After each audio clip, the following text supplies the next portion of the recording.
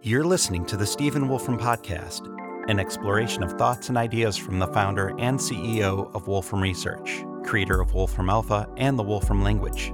In this ongoing Q&A series, Stephen answers questions from his live stream audience about science and technology. This session was originally broadcast on April 30th, 2021. Let's have a listen. Okay, hi there. Welcome back to another episode of Science and Technology Q&A for kids and others. So I see a lot of questions saved up here, and let me start looking at these. Okay, there's a question from Zach here. Are research papers useful? How should I write them and when? You know, there's different levels of answering that question. For me, learning stuff, I find it really useful to have a project that I'm doing, some question that I'm trying to answer. That's the way I learn stuff. If it's just a question of, oh, you're supposed to learn this topic, go read this book and learn it, I find it much more difficult to, in an interesting way, absorb material. I find it much more interesting if it's like, here's this question. Can I answer this question? Let me try and push forward and answer that question and learn what I need to learn to be able to answer the question. And it turns out there's a great art in figuring out what's a good question to ask. And it's often the case that there are really good questions that maybe can now be answered because we have tools, for example, computational tools, that let us address those questions that people have never had before. And so you can get, even if you think you're a pretty junior person, pretty sort of early stage person in some particular area, you can get to the point of being able to answer a question that nobody's ever answered before in that field, potentially using new tools, or maybe just because you thought of a better question to ask. And it's always, to me, it's like people often, as they think about these different fields, they say, oh, that's a question. Surely somebody must have answered that question. Don't assume that. Just because it may seem like an obvious question doesn't in any way mean that it's been answered. In fact, we see that in these sessions, people will ask questions, and I can sometimes tell you, well, it seems like an obvious question, but guess what? I know nobody knows the answer to that question about something in science or whatever else. So, you know, just if you're learning about something, you say, I wonder about this, this, and this. It might be that, yes, actually that question is well answered. It might be that that question has never been answered. It might be that that question, you haven't quite defined the question well enough, and there is an answer if you define the question well. You kind of need to learn more to define the question well. But I think it's a terrific thing to sort of do research as you learn things. And for me, using computational language, using our Wolfram language stack and so on, that's the way to kind of be able to pull in kind of artifacts from, well, the present or the future or something, to apply them to things which are questions today. And so, you know, in whatever area you're looking at, it's like, what are the obvious questions? Can I use some of these methods, some of these computational methods, to perhaps have a different way of answering that question than people have ever had before? Now, when it comes to writing research papers, you know, to me, things often only really make sense to me when I'm actually trying to write them down and or explain them to people. I mean, that's part of the reason I like doing these sessions, is because you will ask me all kinds of questions where I'm not sure I've ever particularly thought about the answer to that question before. And the effort of trying to explain the answer really helps me understand what's going on. So to me, sort of writing the research paper is part of the whole story of doing the research. Often one of the things when you're doing computational kinds of things, it's like you're going to make some great picture that's going to indicate what's going on in your research. Sometimes one can make the mistake of saying, I'll write the stuff first and then I'll make the great picture at the end because I'm only going to need it at the end. That's a big mistake. You should make the great picture as early up front as possible, because that's going to be the thing that really shows you what's going on. Once you have that great visualization that sort of pulls into one picture all these different things, then, you know, that's the thing which is going to explain what's going on to you. And you don't want a situation where you've written this whole long document and they say, now I'm going to add this great picture. You make the picture and you say, oh my gosh, that picture shows something that's completely different from what I described in the rest of the document. Whoops, I have to go back to the beginning and redo the whole thing. No, get that picture up front so that it helps you understand what's going on, as you hope it will help other people understand what's going on. Now, in terms of sometimes you'll be writing something. There's a question of being honest when you write, so to speak. That is, don't try and gloss over things that you sort of say. Whenever somebody says, and I have to admit that I catch myself doing this, well, not so often these years because I'm aware of it. Whenever you say, it's obvious that, that's usually a very bad sign. That's the thing that's extremely unobvious and may not even be correct. And if you find yourself writing some document and about explaining something, and you end up with something where you're kind of glossing over it, I suppose I have this problem because I've gotten a lot of practice at writing in my life, and so I kind of know I can sort of elegantly write my way through lots of things, but I have to kind of make sure that I really understand it. I'm not just making some elegant statement. In fact, sometimes I'll make some wonderfully elegant statement. I'll be very proud of that elegant statement.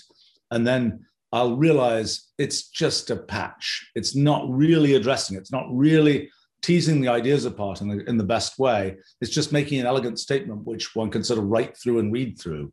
And I kind of, with great regret, have to throw away my elegant statement because I've managed to sort of peel it back to understand what the real story is underneath. So sometimes it's kind of an enemy of clear writing is, you suddenly get this very elegant statement. You manage to put these words together in a way that sounds really good, but you realize it's not actually the clearest way to explain what's going on. It sounds good, but it's not the clearest way to explain what's going on. Excuse me.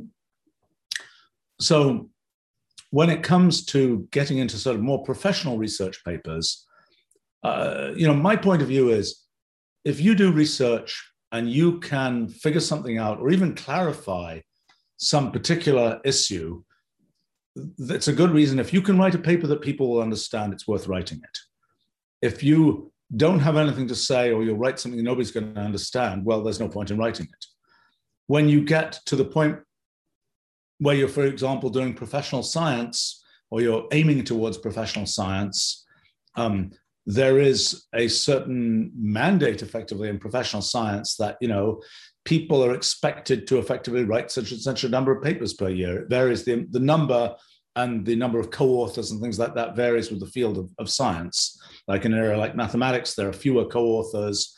In other areas like medicine, there are often many, many co-authors, and so on. And the conventions about sort of whose name goes on the paper in what order and all this kind of thing, it varies from field to field. But fundamentally, if you're a professional scientist, you're kind of expected to write some number of papers per year. And honestly, sometimes the things that people write are very boring and nobody's ever going to read them. And it's kind of like, well, it's an incremental report on an incremental thing that's just kind of a ho-hum kind of thing. And, there's a certain value to having those just because, well, it's a good way of kind of concretifying the work you're doing. For myself, I do science in a very open way. And so I'm like taking the notebooks, Wolfram notebooks that I create sort of every night, and they get uploaded to the cloud and people can look at them. And I'm doing a lot of things that are live streamed and so on. And occasionally I'll write something which gets put out in this sort of public writings area and so on. And so for me, there's a lot of ways to kind of concretify the incremental progress that I'm making. For lots of kind of academic scientists, really the only way to do that is to write a paper, even if that paper is only very, very incremental and not that exciting to read. I think that the thing, when people say, people sometimes think that a clearly written paper, it must all be easy if you can explain it that clearly. Well, no, it's actually often very hard. It takes a lot of intellectual effort to explain things clearly and to make it seem simple, so to speak. And sometimes in academic paper writing, that sort of defeats itself because you make it seem very simple and then people will react to it and say, it can't be very, very deep because it seems so simple. But the fact that it seems so simple, you put a lot of effort into making it seem simple. It's kind of like the paradox of you have different products and one of them is more expensive than others.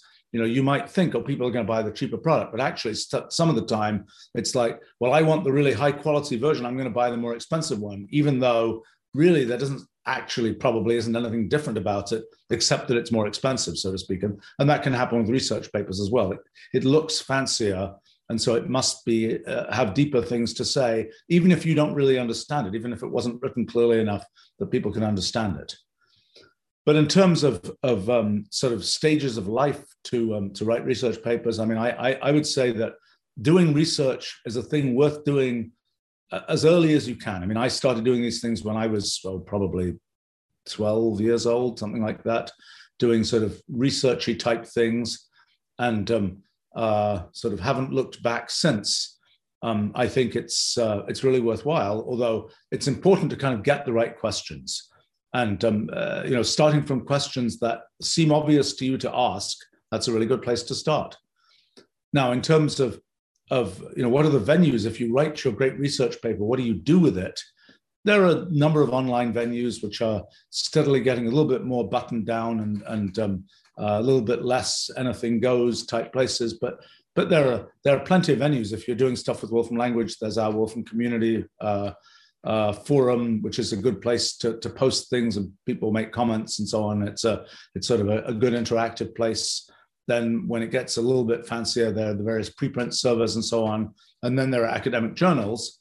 Academic journals can be kind of messy and a little bit of a negative to interact with, because you'll send your paper into an academic journal and you'll get back some kind of report from an anonymous reviewer that says, oh, I didn't understand this paper, I think it's all nonsense. And you'll be like, who is this person? That's, they just didn't get it. They didn't bother to read what I wrote. And it can be a bit dispiriting, I think, for people to get those kinds of responses. And a lot of the story of academic sort of peer reviewing is ultimately rather, it's sort of an in-game where people are referring to each other in their papers, and it's kind of like a whole weird sort of sociological ecosystem, which if you're sort of coming from the outside and you're, a high school student, college student, whatever, it's sort of a little bit tough to break into that. And I wouldn't, in today's world, getting your paper sort of officially published in the finest journal, not that people necessarily know what the finest journal even is anymore, is probably not the most important thing. If you're at an early stage of career, having the thing out there and having people respond to it is a big part of it. And whether it gets the stamp of approval of some mysterious organization saying we're going to publish it in our journal now is probably less important than other things. So it's a few comments on research papers. All right, we got so many questions here. Okay, there's a question from Koob here. What do I think of research and engineering? Isn't it better to work in a company that specializes in a certain field and knows it in and out and come up with something revolutionary instead of working at a university where everything is rather theoretical? Good question about engineering. It's really a question of motivation. I mean, if you work at a company and you're part of some great project and you make some key contributions and that project is used by millions of people, for many people, that's an extremely satisfying thing to have happen. For other people, it's like, well, do people know it was me? Is my name on that thing? That can be a motivator. And that's often not what happens at companies. I was always at our company many years ago. I was very concerned because there are people who are making great contributions to things, and it's like, oh, I'd like the world to know you made these great contributions and so on. And it was interesting because some people were like, oh, yes, I want people to know this. And others were things like, no, don't put my name on that stuff. I'm going to get technical support questions about this piece of software if my name is on it. I don't want that. I want to feel the sort of pride and achievement of producing the software that lots of people are going to use, but I don't want my name on it because I don't want to kind of, get all those sort of random tech support things. I don't care about having the me flag on the thing. So, and there's a flip side to that. Like, my company is called Wolfram Research, and we have this product called Wolfram Alpha. And so, my name is on lots of these things. There comes a point where, in a sense, it's a sort of a story of branding. You've built some set of things, and it's kind of like, I'm donating my name to these things to sort of co-brand them, and that's a somewhat different dynamic. I've often thought there's a certain set of people who named their companies after themselves out there in the world, whether it's Michael Dell or Mike Bloomberg or myself, or lots of people who've named their companies after themselves. And there's some industries like, I don't know, law firms or something where they're always named after the people who start them. And the question is, what is in common between all these people who name things after themselves? And you might have thought it was absolute rabid egotism, but it's absolutely not. It's you're building something and you care about that thing, and you sort of take responsibility for the thing. And that's what ends up with people putting their names on things. And usually there's a force in the high technology world to have founders not put their names on things, because if the companies are primarily supported by investors, the investors don't want to have the thing where it's called, Smith Incorporated, and then the investors are pushing out Smith because they think Jones would do a better job, but they still stuck with this company being called Smith Incorporated. And for investors, it's much better if the name of the company is just Company X, because then it's sort of plug compatible who's running the company. I think it's one can argue about whether that's a good idea or a bad idea. But in terms of engineering, yes, in many kinds of engineering, the leading edge is happening in companies, not at universities. The things that happen at universities tend to be more on the, that's going to be important in 10, 20 years, that type of thing. Whereas in a company, it's what's going to be important in a year or two kind of thing.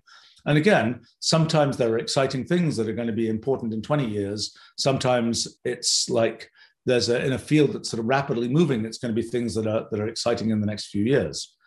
I think that the other thing that can happen at universities is, and it happened for a while, particularly in things like the software world, it's like one would have a situation, I think it's less true now, but it was true maybe 25 years ago quite a bit. It was like there were two kinds of software. There was software that was intended for people to use, and there's software that was intended for people to write a paper about. And the software that was intended for people to use, that was mostly happening in companies. But then there was software which was just like, it's a cool thing and we can write a paper about it. Of course, it doesn't really work properly. It's not something people can really use, but it's a cool thing and we can write a paper about it. And that's a different motivation and a different thing that one's getting done. And some of that, in moderation, some of that can be very valuable because it's doing things where to build the whole real working thing would be a huge amount of work and cost a lot of money and all those kinds of things. But we can still talk about it and the ideas are interesting at sort of a more academic level. But I would say in terms of people doing work, it really depends on, are you interested in being part of a team that's going to be sort of doing something where it could be important in the world here and now, or are you more interested in doing something where sort of you're the one exposing it to the world and you're the one sort of presenting it, and that's tends to be more of an academic kind of thing. Okay, let's see. Oh gosh, a lot of very different questions here. All right, there's a question from Nelson here. Revealing that Nelson may not be the kid who is supposed to be the center of this of the demographic for my sessions here. But Nelson says, about 20 years ago, I heard about holographic storage. What happened with this kind of technology that didn't go forward? Okay, so first question is, so in a computer, one of the critical elements is the memory. How do you store this digital information? How do you store the collection of bits that represents your document, your image, your video, your program, whatever else? And there are essentially all computers now use a particular method of storing that information, which is, it's usually CMOS complementary metal oxide semiconductor technology. It's using silicon, which is a semiconductor, to store those bits. I can explain a bit about how that works, and then we can talk about the many different variations of that have been tried over the course of time to make better, stronger, faster versions of how to store things. So essentially, well, let's see, let me explain several different kinds of storage. So it used to be the case, and is to some extent still the case, that for very large scale storage of digital information, the most common thing to use is magnetic materials. And it used to be the case that one would have disks which would spin around, and what would happen is, well, okay, so I should explain, how do you store? So you're storing digital information. So in the end, everything you're storing is turned into sequences of ones and zeros, or ons and offs. And in a typical memory of a modern computer, you might have a trillion bits of maybe a little less, maybe 100 billion ones and zeros that are being stored. 100 billion bits of information. Each bit is just whether it's a one or a zero. So one way to store that is with magnetic materials. Okay, so in a magnetic material, like for example, iron is magnetic, and what that means is that you can make a magnet out of iron, but what happens is inside the iron there are these electrons that are each act like little tiny microscopic bar magnets, and essentially what's happening is the electrons are sort of close enough together in the iron that they can, when one of them is lined up in a certain direction, it will tend to lead other ones to line up in the same direction. And pretty soon you can get all the electrons, so to speak, all of the particular kind of electrons in iron, to all line up so that they're all contributing something. They're all acting like little bar magnets, all pointed in the same direction. And so that's how you produce a magnet that you can, like, an iron magnet that you can like pick things up with and so on. Okay, so iron has this characteristic. It's what's called a ferromagnet, or a ferromagnetic material. And it has the characteristic that the electrons are sort of close enough together that they will, if they're going to be lined up, they'll all line up. So you get this big magnetic field. Okay, so there's another type of material called a ferrimagnet, with an I instead of an O. And in a ferrimagnet, you can get little domains where all the electrons are effectively lined up, but it doesn't extend over the whole material. It doesn't extend to your whole bar magnet. It's just a little domain where the things are lined up. And so what was done in magnetic tapes, magnetic disks, things like this, what was done is if you have a little bit of magnetism, if you have a little magnetic field, you can line up the electrons effectively in these small regions of the ferrimagnet. And what you can do is you can say, this particular place on this particular disk represents this particular bit. If there's magnetism in this particular position, if the magnets, if the electrons are lined up in this direction at this particular position, that represents a 1. If they're lined up in the opposite direction, it represents a 0. And so what's done is you basically have this material, and it can be in different kinds of shapes. It can come as tape, where it's just a long thing that you spool out, or it can be in a disk, where it's just a circular object, where there are little tiny sectors of the disk, where each position there is whatever at that position, it's like either going to be magnetized up or down, so to speak, which represents either there's a 1 or a 0 at that position. And so then what happens is there will be a head that reads and writes the bits from that magnetic material. So for example, if it's a tape, the tape would be just running past some head, and at that head, it's roughly either magnetizing or demagnetizing, or you can think of it as either having a magnetic field in one direction or the other. Usually it actually works by magnetizing and demagnetizing, but it doesn't really matter how. That's a detail of how it's set up. But basically what's happening is in tiny, tiny regions, tiny fractions of a millionth of a meter across, you are having, this is the position where we're representing the value of this bit, this is the position where we're representing the value of this bit, and so on. And so you're storing data by storing the pattern of magnetism in these particular kinds of things. Now, in the case of a magnetic disk, the thing is spinning around. Usually it spins around at about 60 revolutions per second, which is the frequency of the electrical supply in a country like the US, sometimes 50 hertz in some other countries. So the thing is spinning around, and it has a head that is able to read, that's able to go to a particular position, so that the head kind of goes in and out.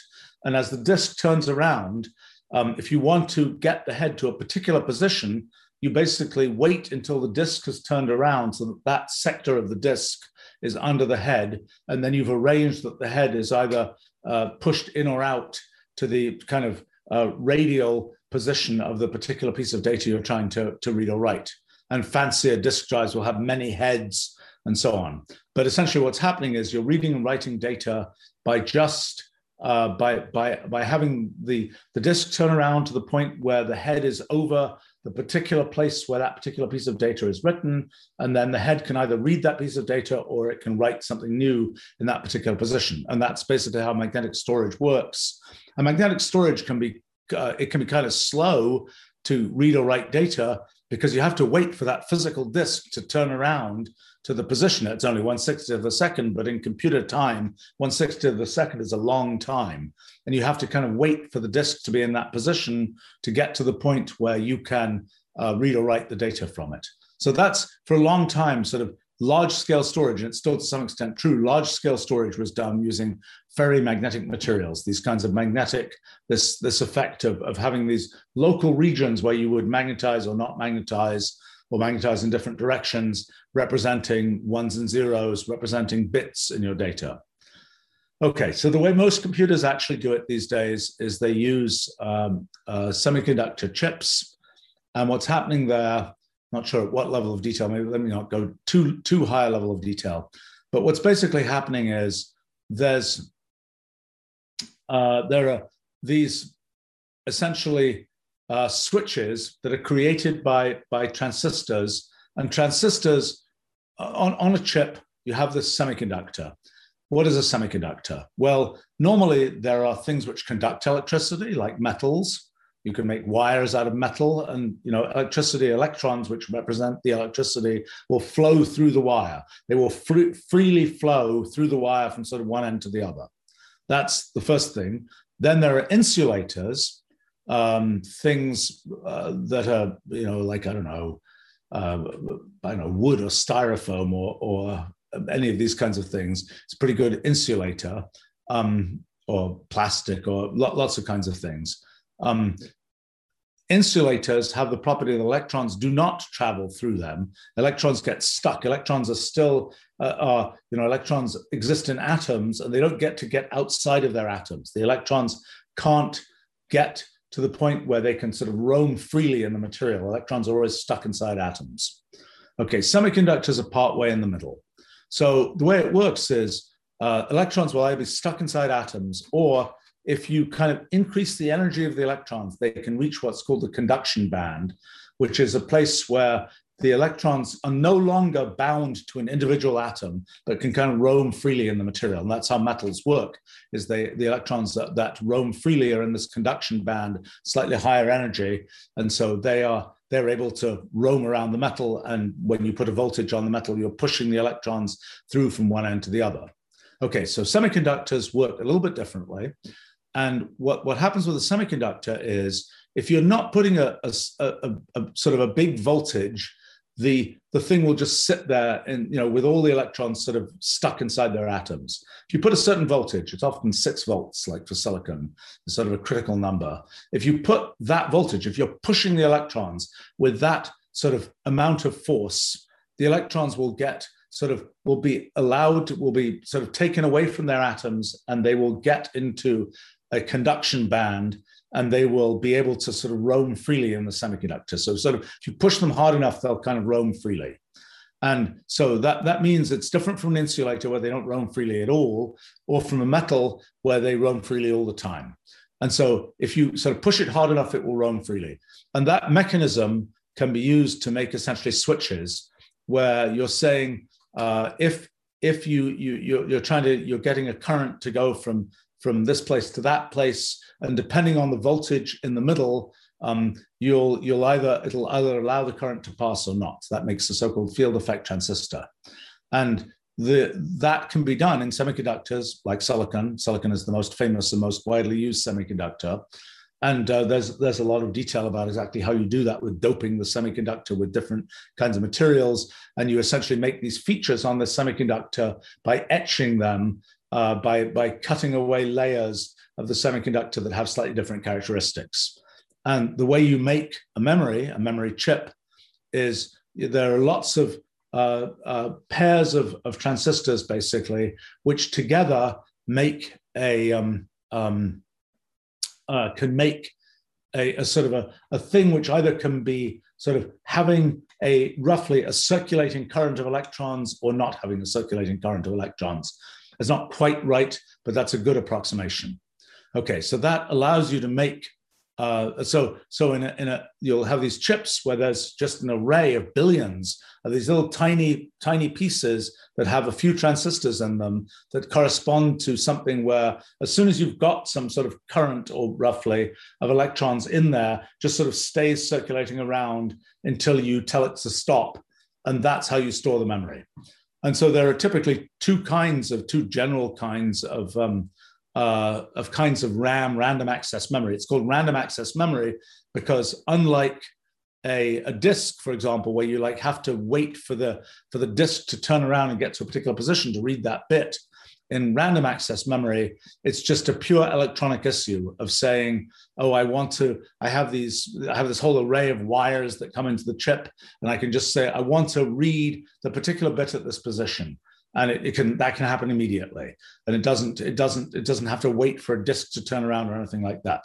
So it's random access memory. You can access it randomly wherever you want, at any position you want, rather than having to wait for that particular position to sort of come around as the disk turns.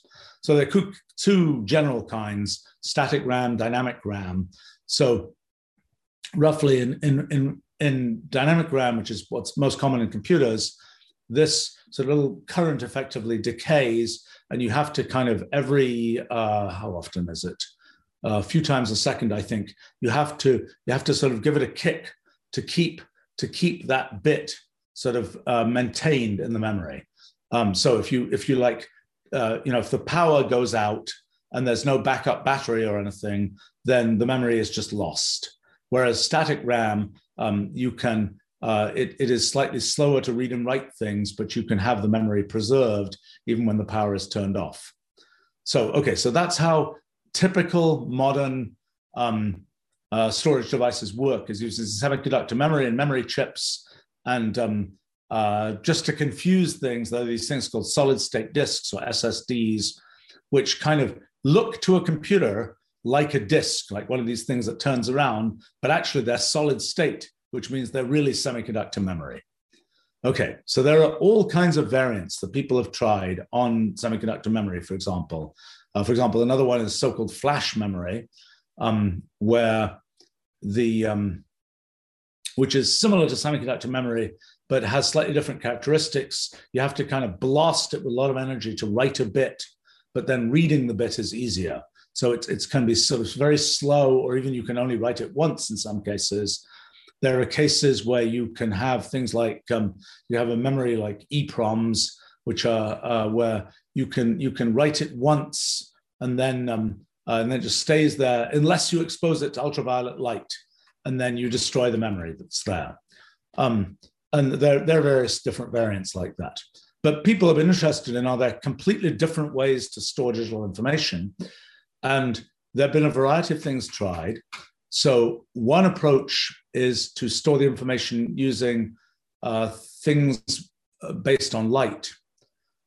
Okay, so how does a CD-ROM, which probably the older people here will certainly know what that is, or a DVD, how does a DVD work? It's a thing where there are it's like a magnetic disk, except that the data is not stored magnetically. It's not stored as something which you can detect using an electrical device. it's stored optically. And what happens is in all these sort of in all these different positions on this disk for a DVD, for example, DVD stands for digital video disc. In all these different positions on the disk, you will have something where it either absorbs light or doesn't absorb light. And so then what happens is you have a little tiny laser, and you shine that laser on that particular position on this disk. And depending on what's on at that position on the disk, the laser light will either be reflected back or not. And that's how you represent the 1 or the 0. Now, when you create a DVD, you're doing it usually by essentially a physical printing process. You're not doing it like you do in computer memory, where you have an electrical process for the computer that's writing the data. Instead, you're just you're creating it once and for all, and then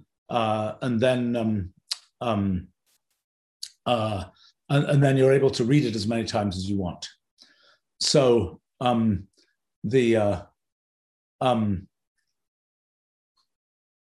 somebody is commenting here that static RAM is volatile, and I'm getting myself.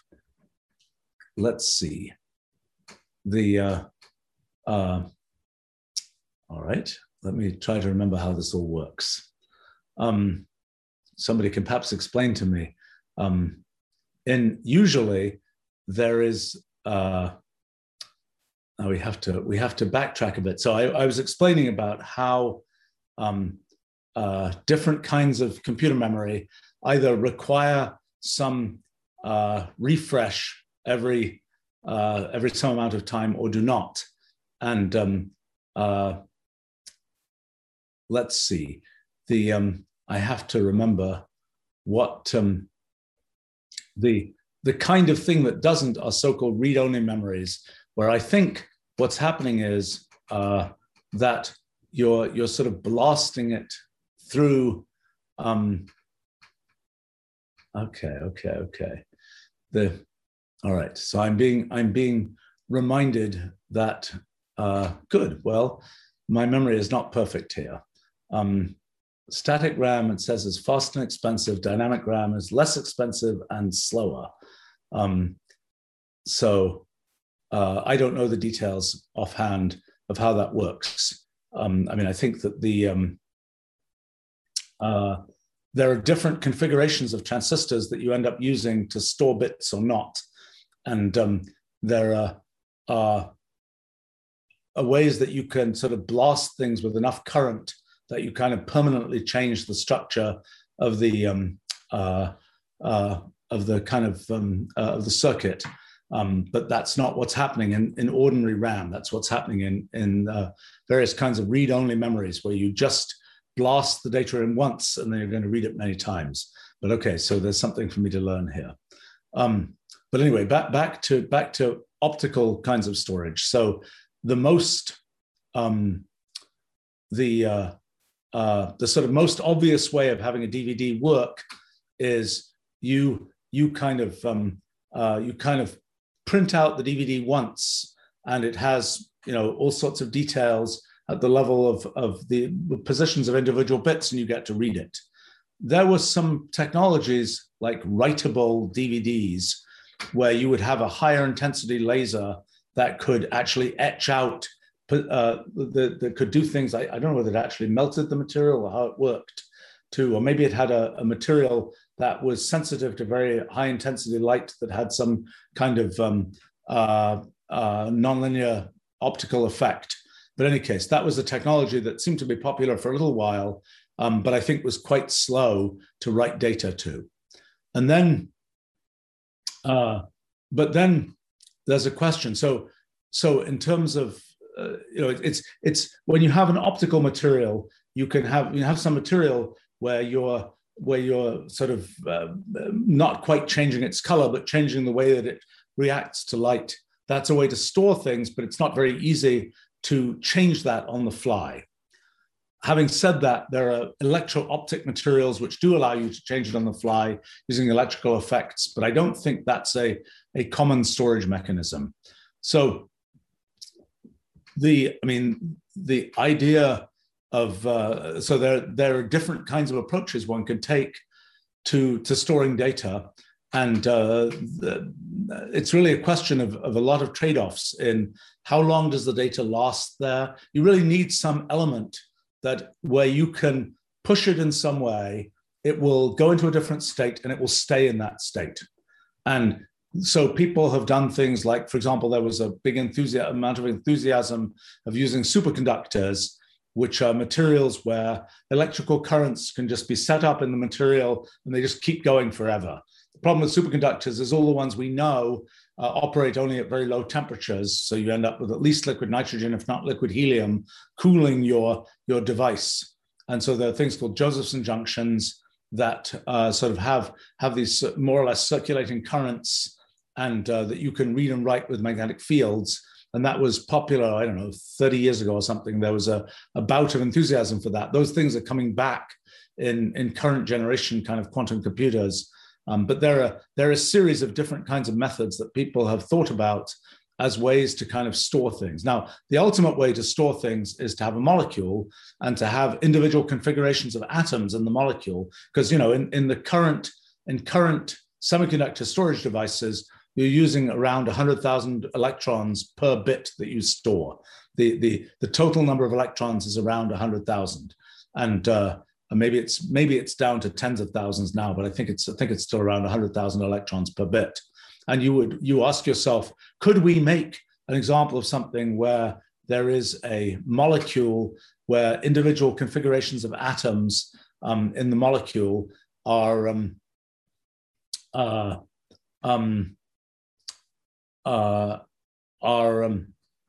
storing the data.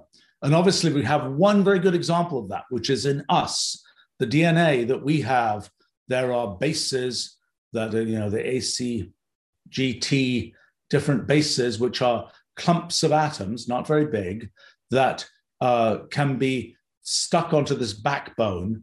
And for us, we have altogether 6 billion of these stuck on this backbone and wound up in double helices and able to be replicated and all those kinds of things. But fundamentally, we're storing data in DNA, and DNA is a fairly stable molecule, unlike RNA. It's a fairly stable molecule, which is why we can extract DNA from frozen critters that have been frozen for a million years or something, and expect that the DNA won't have kind of self-destructed. So DNA is an example of a molecule on which we can store things. It's not very fast right now to read out the data from that DNA. For example, we read it out when we build proteins, but that uses this whole elaborate apparatus that takes milliseconds to seconds to actually operate. So it's not very good for sort of nanosecond or less scale, billionth of a second scale computer kind of applications. But so, the sort of holy grail of storing things is to store things in molecules and to store them at very high density, where small clumps of atoms are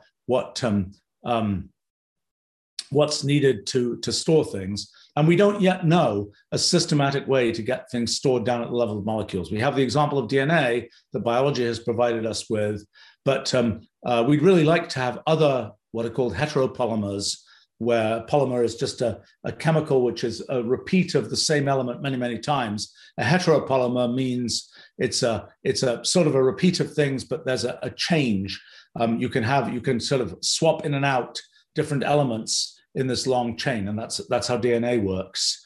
And we'd like to have other kinds of molecules where we can store information at that level. We don't yet know how to do that. I think it's a sort of coming attraction for molecular scale computing. All right, let me see. Now,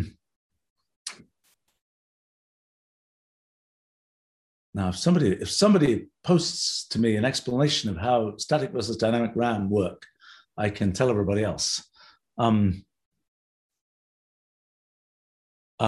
There's a question from Pale Blue here. Why do DVDs need to spin these days? Why not just scan top to bottom directly into memory? That's an interesting question. Well, the reason you want the DVD to spin is because you're not just scanning it into memory. I mean, you're usually actually, well, maybe you are. Maybe you just want to read the DVD into memory. Then the answer to that question is because that's the way the machines were originally built, and why change them? Now, if one was reading one of those vinyl records these days, it might be better, instead of actually having a record player with a needle going up and down in the vinyl grooves, to actually have a very high resolution optical system and just scan it from top to bottom. That might be a better solution. But I think with DVD technology, it's still like, well, we've got a DVD reader, why not use the DVD reader? There's a question from Bobby about how does DVD RW, that's the read and write. And I think the answer is it uses a higher intensity laser to be able to sort of zap the plastic in the DVD.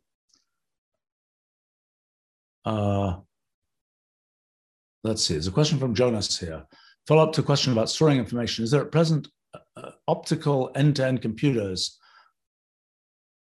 where everything works optically? Would it be easier or harder to have a multi-valued optical computer, not binary, than an electronic one?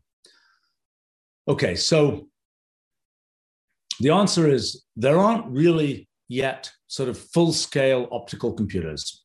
I think there will be, and I think I just was seeing some article, I've been saying this is going to happen for like decades, that people are going to talk about quantum computers, but they're really going to make optical computers. What is an optical computer? An optical computer, instead of using electrons and electricity, is just using very small amounts of light as the thing to represent information. So it's like either there is light here or there isn't light here. The light comes in photons, just like electricity comes in electrons.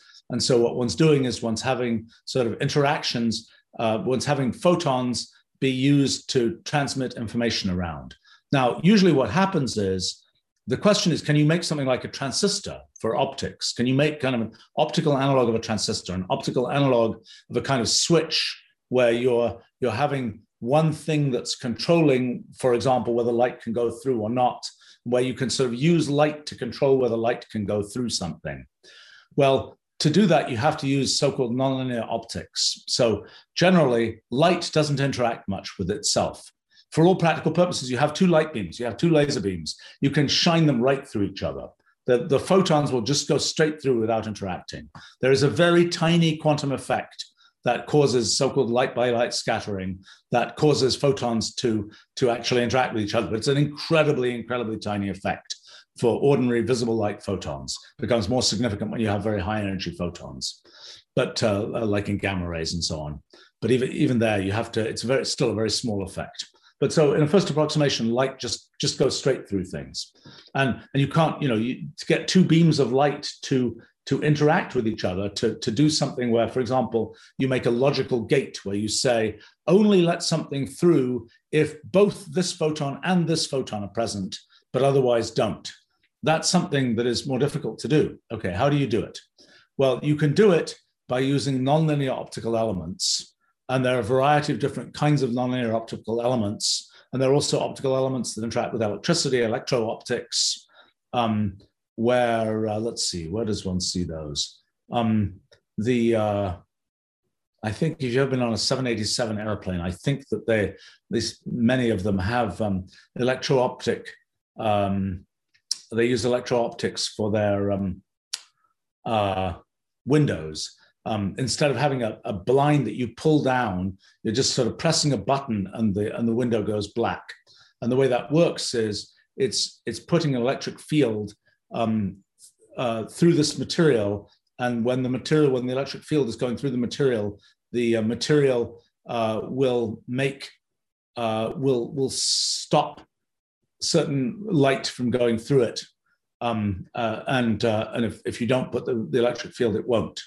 But that's a way to sort of interact between electricity and light, is to use electro-optics to basically have it be the most common thing is original. Well, these electro-optic elements, the things called Kerr cells, are one common case where basically you're putting, when there is an electric field, when there's a voltage across the material lines things up in the material in such a way that light that is in one polarization, that light where effectively the variations in the electric field are in one direction can't get through. And so you can make, therefore, when you stop that getting through, when you have another cross polarizer, you can prevent any light from getting through, and so on. So that's a way of sort of taking electricity and light and making them interact. Now, light interacting with light, more challenging. So an example of how that can be done, and I'm not sure. Let's see. Well, here's an example. So-called saturable absorbers. So normally, if you have a material, it's either transparent or it's not transparent. You put light into it. It's the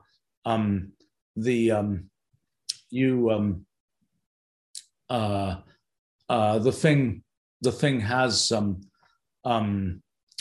if it's transparent, the light will go through. If it isn't transparent, the light will be stopped.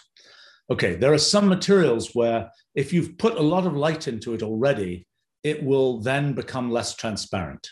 It sort of saturates. As you put more light in, you stop being able to get light through it. And roughly that's happening because as you put the light in, you're forcing some of the atoms in the material to go into different states. And in those different states, they don't let more light through. And so that's an example of how you can have light control light, so to speak, in one of these systems. And there are a variety of those kinds of components, but I don't think there is yet invented sort of the perfect transistor-like switch for light. And that's what you would need to make sort of really good optical computers. There are other ways to make kind of optical computers. Oh, there's a whole, okay, there are some kinds of computations where it is very natural for them to be done using light, particularly things called Fourier transforms, which are important in processing signals and in various kinds of analysis of data. Those are things which very naturally happen with light, just by the nature of the way that I should have explained. Oh, this is another whole can of worms. Okay, so while photons can't interact with each other, you just shine two beams of light through each other, there is this, there are interference effects. Well, this is more complicated. I don't think they're directly relevant to the way that you would build your typical optical computer at this point.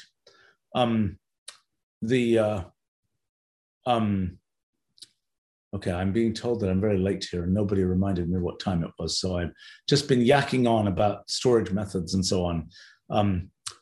So I think we have to stop here for today. Oh gosh, so many interesting questions here. All right. Well, I think I didn't. So I was sort of answering a little bit about optical computers. I think that there is every reason to believe that one will be able to make optical computers that run faster, do better things than electronic computers, but some of that technology just doesn't exist yet. I think that some of the things that we think of as being features of quantum computers, particularly these so-called interference effects, that will happen in optical computers, and that may be something that's useful for doing computations, although some of the sort of potential magic of quantum computers, which I'm pretty skeptical about anyway, will not happen for optical computers. Though some magic will happen, but some will not. All right, I should wrap up here, and lots of interesting questions for next time. Thanks for joining us, and see you another time. Bye for now. You've been listening to the Stephen Wolfram Podcast. You can view the full Q&A series on the Wolfram Research YouTube channel. For more information on Stephen's publications, live coding streams, and this podcast, visit stephenwolfram.com.